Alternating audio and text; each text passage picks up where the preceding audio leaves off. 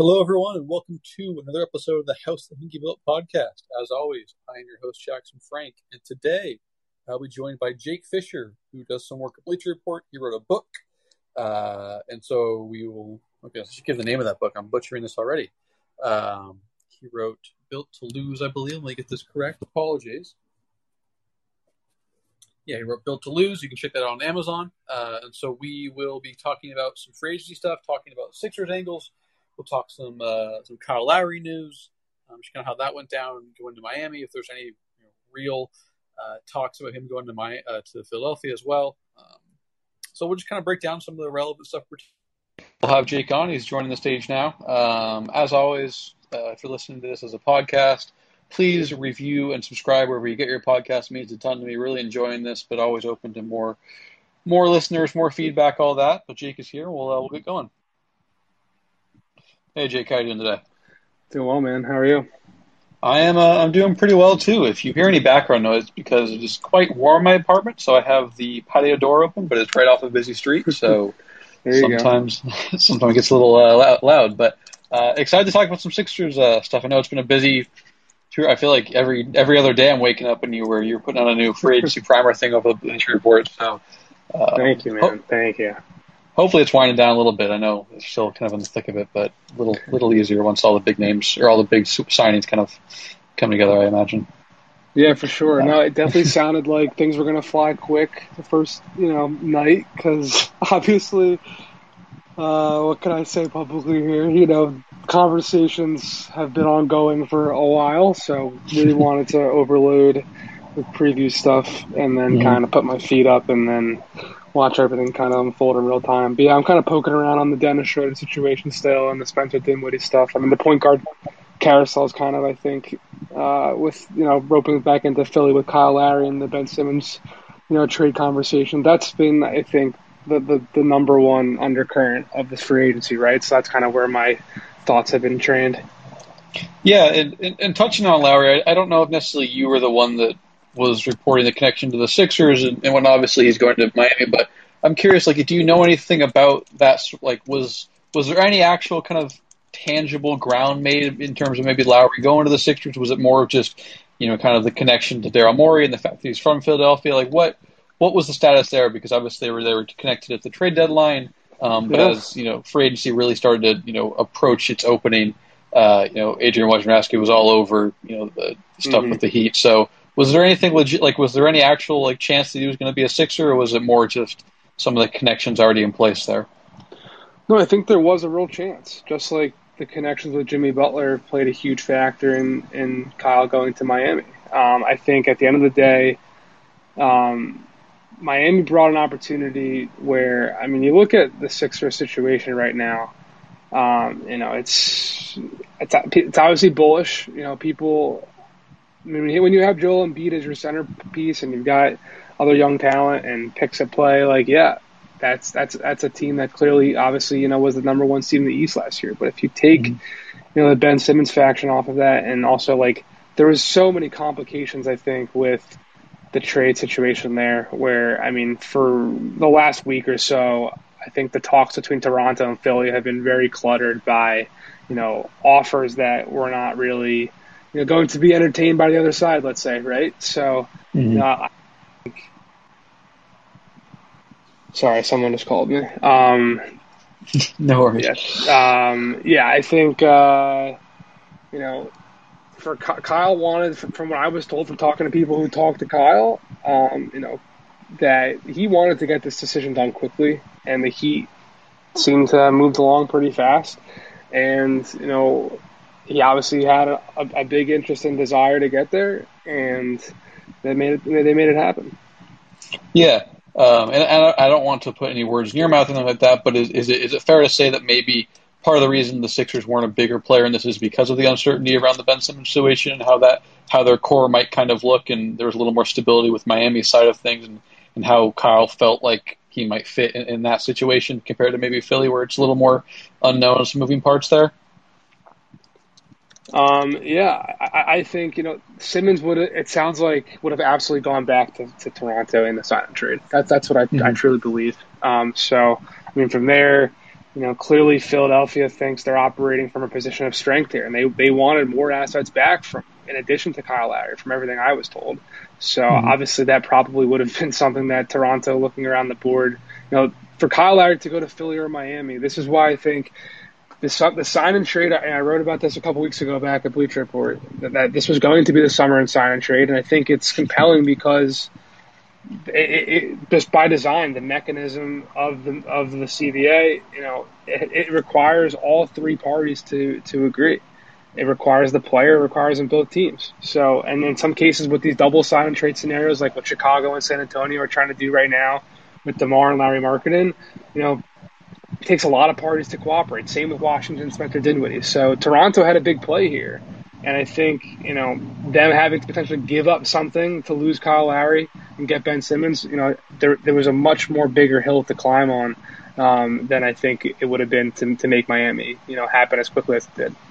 Mm-hmm. And are you able to maybe at all, report on what else, maybe the Sixers were eyeing to get back for Ben Simmons? Any guys there were, any picks, things like that maybe they wanted in addition to Kyle Lowry, and understandably so, because it's sign and trades obviously happen, but trading a guy with 4 years left for a pending free agent isn't necessarily how that sort of value typically works there. Yeah, I'm starting to be more careful with what I say on these open rooms, because I really am being more empathetic to Brian Windhorst about his beef with aggregators. So I want to be very clear in saying this. This is just, this is not saying this is a formal offer, but from conversations I've had around the league, I would expect and suspect, and I have it pretty solid, that, Daryl in Philly was absolutely asking for the number 4 pick back in return. That's why these conversations were happening before the draft too, right? This kind of makes common sense. The number 4 pick was a pretty big, value add at this point in where the league is right now. So I think, number 4 clearly was something that Philadelphia was trying to get back. Yeah, absolutely. And in terms of what you're reporting, if there's anything I ask that you don't want to be misconstrued, by all means, we can work around it. But I totally get that sort of thing. I'm kind of talking to people in the room, not going and tweeting, that I said the Psy absolutely took, whatever. That happened with Toronto yesterday. So I'm just trying to make sure I don't say anything or have something get attributed back to me that makes anybody mad. That's all I'm really concerned about. Yeah, absolutely. So for anyone listening, let's make sure to respect Jake's wishes there and listen to what he's saying precisely and not misconstrue anything before it gets blown out of proportion. But similar to that, did it all? Obviously Ben Simmons is a different player than Scotty Barnes, but similar. Broadly speaking, kind of similar idea about a defensive-minded guy who can move well, but struggles to shoot. Did Toronto's selection of Scotty at all kind of influence how the next 4 or 5, 6 days of negotiations went between those two teams? If they transpire at all between the draft and the start of free agency, or at least before Kyle decided to go to Miami and that sign and trade kind of got off the ground? Yeah, the week before the draft. That's Sunday. I'm trying to remember because all the days have flown by. Yeah, the Sunday before the draft, there was a lot of talk flying around about, Toronto and Ben Simmons Toronto being the team that was having the most frequent Ben Simmons conversations. So yeah, I do think the Kyle Lowry situation was in play. Obviously, tampering, rules are tricky here, but at a certain point.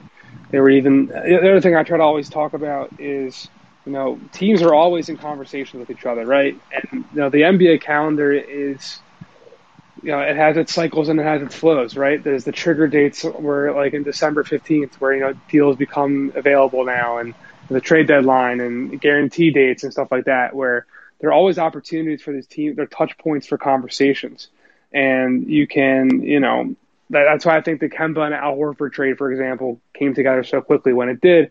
Because it didn't really come together quickly. I am, pretty positive that Boston and Oklahoma City discussed the framework of that deal back at the trade deadline. And then when there finally is an opportunity to come back to the table, you build off of that framework, and sometimes it happens more quickly than others, and sometimes the trade talk still falls apart, like it did obviously with Ben and Kyle in that situation. Mm-hmm. Yeah, absolutely. And just for anyone who's listening to the room, maybe not following things, Malik Monk has agreed to a deal with the Lakers. We're just going to give an update on that. But on the Ben Simmons front more broadly, independent of Toronto, is there anything else you've heard, kind of on those negotiations, things that are happening there that you're able to report? Because obviously it seems like the Toronto side is. Oh, I mean, or I guess also like is the Toronto thing more of a like is it a moot point now because of the fact that Kyle is headed to Toronto? But just broadly, do you have any updates on the Ben Simmons stuff? I know you've been fairly in touch with that side of things. Yeah, no, there really hasn't been anything too loud of late. I mean, Toronto's been quiet, honestly. I mean, I'm not saying definitively.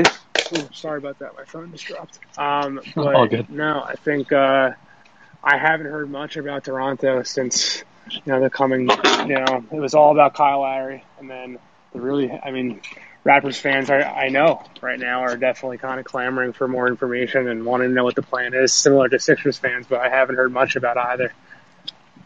Yeah, and for the Sixers specifically, is how, if at all, is the uncertainty surrounding Ben affecting kind of their ability to either sign some guys? I know they don't have a ton of mechanisms to improve him, and they have Danny Green's bird rights. We'll talk about that a little later.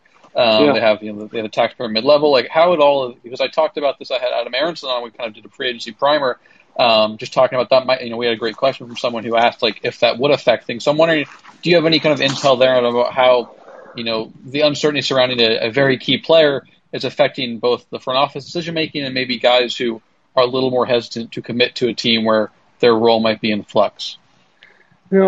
I haven't heard that definitively, and I'm sure it's played a factor. I'm sure it is, just based off of how the market works. I mean, an agent's job is to try and put their player in a situation where they can typically make the most money, and secondarily where they can put them in a situation to play, the most minutes and the best role possible, which will help them make more money on the next contract, right? So, I mean, if you don't even know who's going to be, the main facilitator of the offense of the team you're trying to play for, yeah, I think that would play an impact. But at the same time, they're going to either have Ben, which again continues to seem unlikely, or they're going to move Ben most likely for someone who's going to have the ball in their hands a lot too. And if that's the case, I don't think it really would change their role that much. Like Philly's looking on the margins right now, right? They're looking for like 3-and-D shooters and backup bigs. Like I think that's something that teams are kind of just looking for. Players are kind of just looking for. Money, role, situation, weather, city, whatever, more so than like this player exactly at that stage. I think they're all kind of just trying to find the best spot for them to maximize earning potential and playing time. Yeah, that makes sense. I mean, especially because when you're kind of a guy who the Sixers might be interested in, you're probably not getting. I mean, like you're getting financial security to an extent because we're talking about millions of dollars, but it's not the same level as if you're a guy who's going to a place who you're signing $20+ million a year deal, where like you need like role is so important and conduct so important. If you don't have clarity on those things, you're probably maybe a little less enthused, maybe you and your agent, in terms of kind of that fit. So you mentioned the archetypes the Sixers are looking for: 3-and-D wings, backup big men, kind of things we already knew. But are there any names that you've heard linked to the Sixers? Anything in there? Because they've been pretty quiet. Beyond, I mean, they signed Andre Drummond this morning. They re-signed Furkan yesterday. Is there anyone that you've heard is maybe linked to them to use as a minimum or on the taxpayer mid-level? Because they'd still have the taxpayer mid-level. And related to that, is there any, like, I guess, because I'm curious, because it could be connected, they cut George Hill yesterday. It was the last day they could do it before his deal was fully guaranteed. Was that just from your understanding, was that tied to anything they're trying to do in free agency? Was there a precursor there, or was it just a money-saving move because I think he was guaranteed $10 million if they kept him, but I think it ended up being $1.27 million. So kind of a lot thrown at you, but just like what have you heard about maybe who's tied to them at all, and does the George Hill move play into that at all? No, with George Hill, I definitely think it's twofold, right? Like if he was worth that money and was projecting to be someone on that money, like they would have kept him, right? I think moving him signals that obviously his success in Philadelphia, I think, was less than what the front office and George Hill himself was hoping it would be when they acquired him. From there, the Drummond thing definitely took me a little bit by surprise. I thought, obviously with the history between him and Joel, that was an interesting fit. But I don't know if they're done necessarily. I haven't talked to anybody with the Sixers today. But I did hear earlier today, actually, that Tony Bradley was kind of open to a reunion of sorts with the team that loved him for a little bit. Malik Monk was someone I was told to keep an eye on with Philly because apparently the Elton Brand faction, the older school faction of Philly's front office, not older school, but you know what I mean, the guys who were kind of there before Daryl and there for a bit. I heard they liked him a lot back in that draft. What was it, 2018? They're all starting to blend together now. 17, I think. I think he was the same draft as Tatum and Fultz and what. Yeah, I think okay, someone 17. can correct us if we're off, but yeah, 2017, I believe. One of those two drafts. Yeah. I mean, I literally used to think, how could someone ever forget what year someone got drafted? And now it's like, I'm 27 and I've been doing this for 8 years, and every year it's blending together. But yeah, I think obviously going to LA is something a lot of dudes want to do. So it makes sense he went to the Lakers. So other than that, it's been the names I've heard to keep an eye on have not really popped up over there. The Danny Green situation, he could. I'm sure he could end up back there. But from what I was told from several people and people who would have knowledge, it doesn't sound like that is Danny's priority right now. So yeah, the Sixers could potentially get something back for him in a sign and trade, which I wrote about, I think, in that sign and trade story a couple weeks ago too. So that's another opportunity to add pieces back in return. But right now, outside of that, it has indeed been quiet behind the scenes on Philly, just like it has been, above the surface. Yeah, and just following up on the Danny Green stuff, Harrison Sanford earlier today, reporter tweeted that Danny Green has spoken with the Sixers over the past 24 hours multiple times, decided nowhere close to a deal. Representatives from Milwaukee, Boston, Chicago, and New Orleans are among some of the teams that have reached out. Are there any other suitors that you think are potential Danny Green landing spots? And do you think it's more likely that he just leaves for nothing, or a sign and trade is facilitated where the Sixers get something back? Like, among kind of the three options, what, based on what you've heard, do you think what's kind of most likely? And he returns, he leaves for nothing, or he's a sign and trade guy. If you're able to kind of rank those things without maybe speculating on anything. I'm sorry, I didn't see that report. Can you say those teams again to me? Yeah. So Harrison Sanford reported that Milwaukee, Boston, Chicago, and New Orleans are among some of the teams that have reached out to Danny Green. Chicago and New Orleans. Yeah, I mean, the Lakers certainly would love to have him back. I think there's mutual interest with the Heat if he's willing to, sacrifice a bit of money. But it doesn't seem like that's been the case for a lot of people right now. A lot of people thought Rudy Gay was going to do what Carmelo did and take the minimum and go to the Lakers, and he obviously got a nicer payday with Utah. And I think the Jazz clearly showed him they're going to, from what I was told today, that they showed him he's going to play a big role and play some small ball five, maybe even pair with Rudy Gobert in the front court. They're excited about that. So with Danny, who could at this point, it doesn't sound like he has interest though. I think he's more of a Rudy Gay in that regard than a Carmelo in terms of looking for more money and bigger role rather than being like a 8th, 9th man shooter type guy. Yeah, and I think, and Danny, obviously, I think he's earned that. He was a starting caliber player last year on a very good team. Obviously, he wasn't able to finish the season out because of an unfortunate calf strain. And there are some, he's had a couple of lower body injuries the last couple of years that have affected him in the playoffs. But still, clearly, a good defender, a guy who can knock down threes. So he rightfully should be, advocating for more than just the vet minimum. He's a starting caliber, or at least a very key rotation player on a high-end team. So, correct me if I'm wrong. I think the Lakers still have their mid-level, so they could give that to him. That's possible. But yeah, I definitely know they're hoping he would come on the minimum. Everyone loves to have Danny Green on the minimum, right? Yeah, a guy who can give you. A guy who can, at the worst, be your 8th or 9th man. Yeah, absolutely. That's a worthwhile thing. And just a guy who, I don't ever want to bring up the intangibles too much of the cliches, but just a guy who seemed to get along well in every locker room he's been a part of, been a part of 3 different title teams. There's value in guys that are going to be, worthwhile parts of a championship run, and Danny is obviously that guy. So, on 3 different teams, right? So, not just like the product of a certain superstar or playing in a certain system or franchise. So, but from the sounds of it, the way you're kind of framing it, is it fair that like it's leaning toward him not being in a Sixers uniform next year based on what you've heard? Yes, yeah. Okay. I don't think he's like running out of Philadelphia as soon as possible, but yeah, I do think the way it's been communicated to me, his preference would be to play somewhere else. Are there any, you mentioned the sign and trade. Are there any teams that you've heard that maybe might be, a viable option for that for the Sixers, and any framework there? Or is it more just kind of a general idea that a sign and trade might behoove both parties, one for the Sixers to get something back, and then maybe a team that doesn't have the means to sign Danny for what he's asking, but he's interested in going there.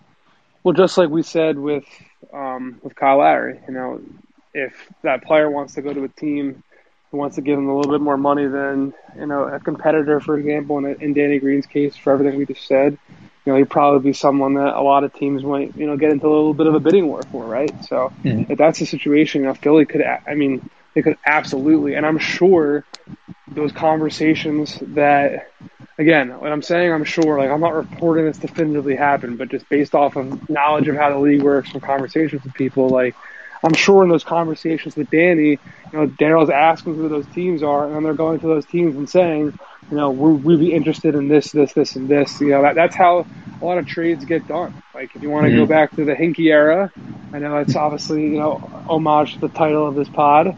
Like Sachin Gupta, that was told to me basically that was what his job kind of was. Like he would literally just spend a lot of time, and obviously he invented the trade machine at ESPN.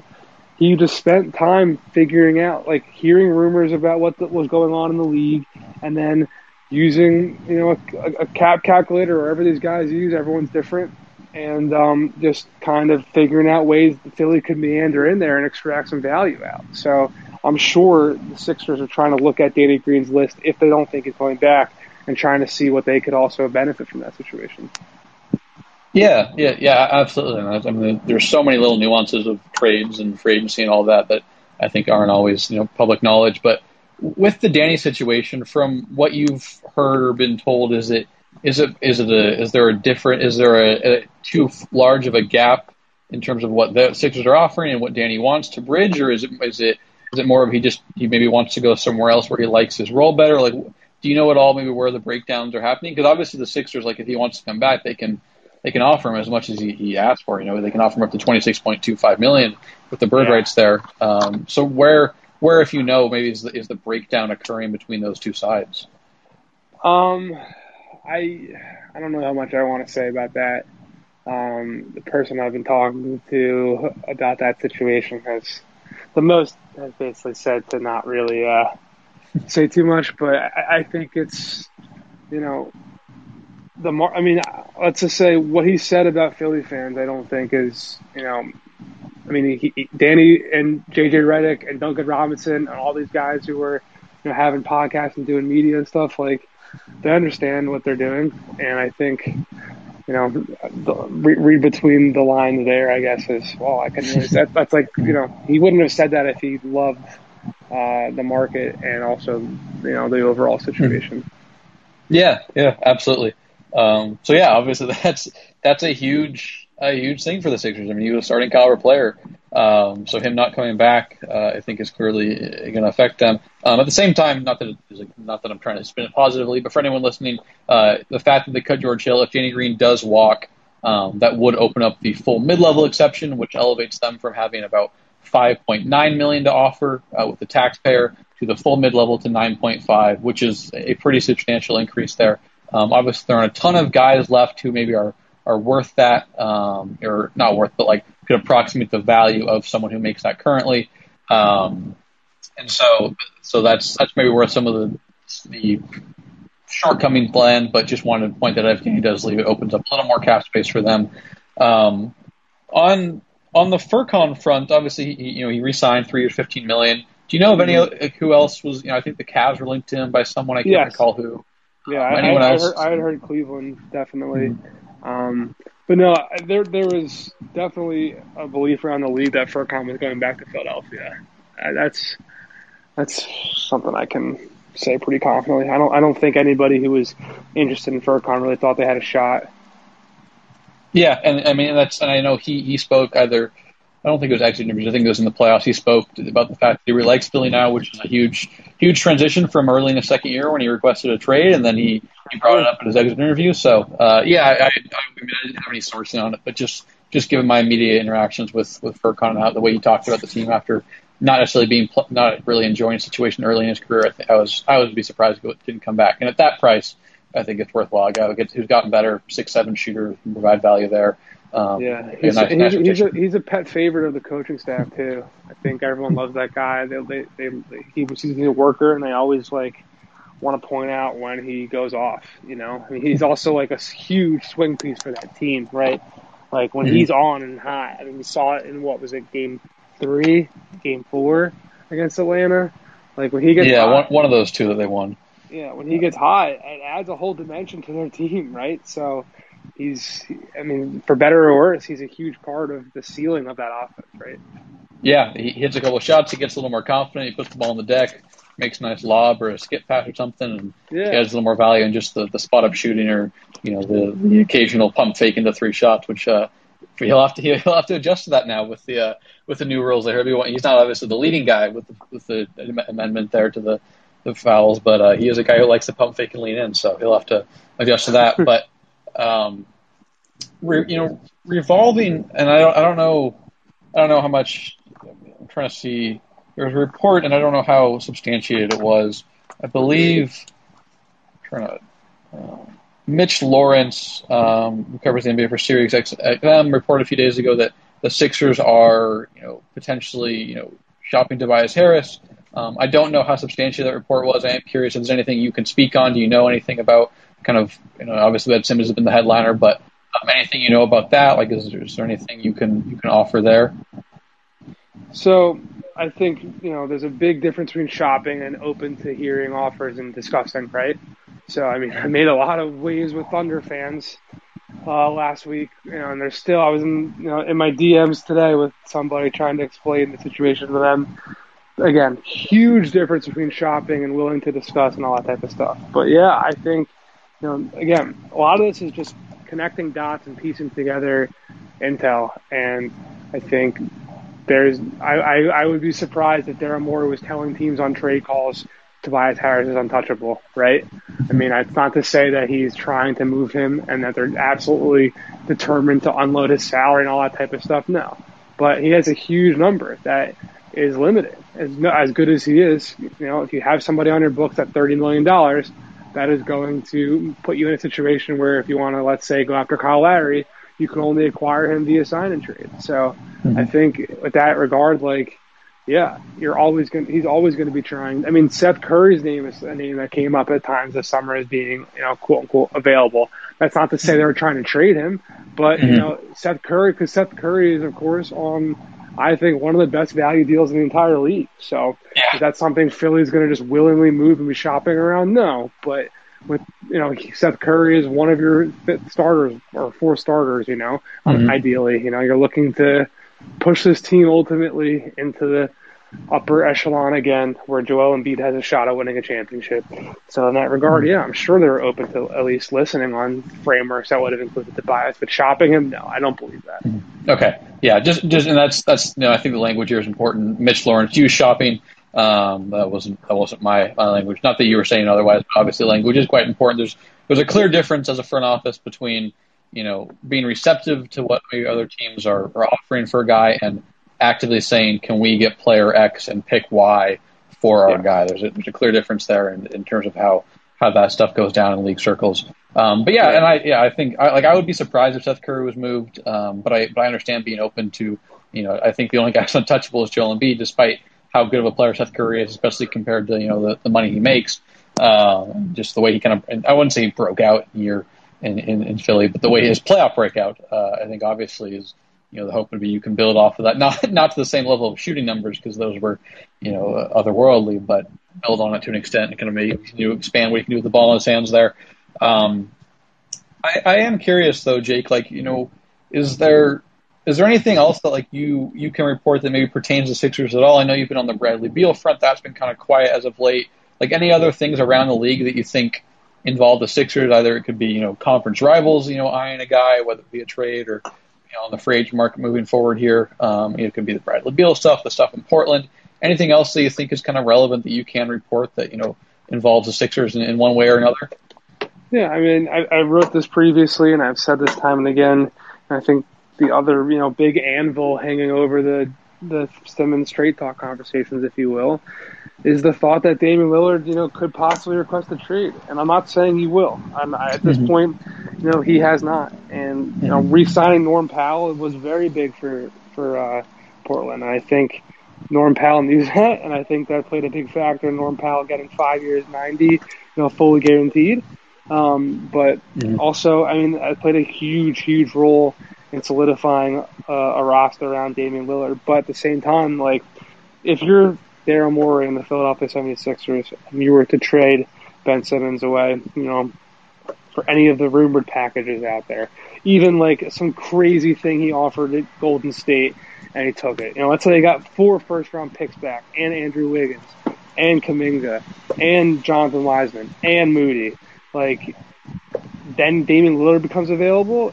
I think that's difficult. I think that's a tough pill to swallow. So that's also the context here. And, the final for the Olympics is, I believe, on Friday, Sunday, Saturday, like this weekend. So by the time we're in Summer League and everyone's in Vegas congregated there, there could be an opportunity where that happens. I think that's just something that, is the ultimate North Star with these Simmons talks, and it's something that won't go away until, Damian Lillard announces, or, the Blazers announce, or it's reported, or, however you want to go about it, that he's sticking around there for at least a little while.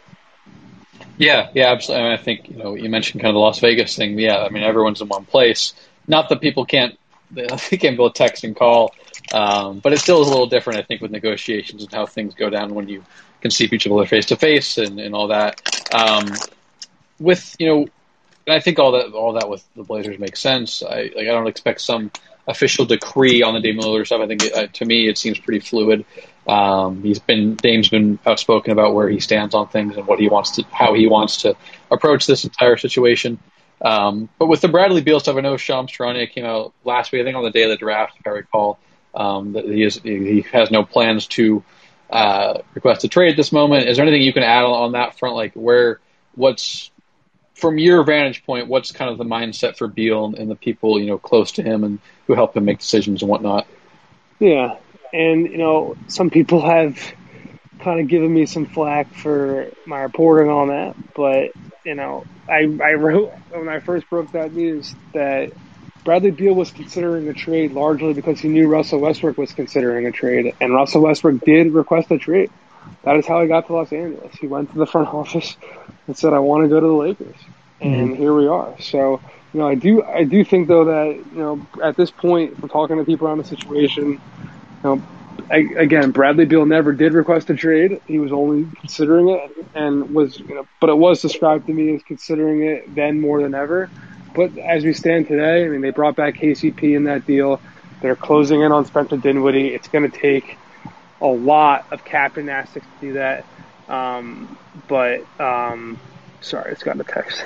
No worries. It's going to take a lot of cap gymnastics to do that. So that's why I think that deal has been paused. And, I just reported a little bit ago that the Wizards are, at this point, they're sending around this offer of Chandler Hutchinson and 2 second-round picks to try to set some salary. By all accounts, Brooklyn is being, pretty stingy here in, the sign and trade that would need to be done to send something back to Brooklyn and the matching salaries at hand.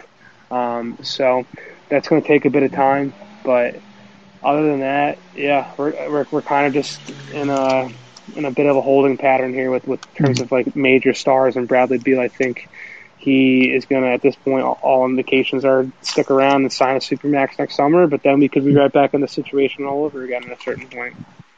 Yeah. I think if there's anything we learned in the last few years, it's like a contract extension or a new contract for a superstar, maybe as people want to ask out or is rumored to ask out, doesn't always mean that those talks end. Damian Lillard has 4 years left, and there's we're talking about him potentially asking out. So it's one of those things where I don't think it by any means it ends the conversation around those things. If money matters, which it's not to call players greedy or whatever, money matters to a lot of people. This is a business. If money matters, it makes the most sense for anybody to take the supermax and then request the trade afterward. Yeah, absolutely. And just you mentioned the Dinwiddie stuff, like Do you know at all? Like, I'm just curious. Do you know? Like, is there a relationship between Beal and Dinwiddie? Like, does Beal know? Does Beal have you heard any thoughts about what Beal thinks of this sign? Like, does he like? I don't know. I'm just curious about kind of how he views that because that's amazing. I mean, that's a big deal. Dinwiddie was one of the preeminent guys on the market this year. Like, how does that factor in at all to the Beal situation? And maybe have you heard anything about how he views that move? I think I think he's on board. I mean, again, I don't want to speak Mhm. for Bradley Beal, but by all Yeah, of accounts, course. from talking to people around the situation, they seem very energized by the idea of playing together. Yeah, and I think it's a good fit.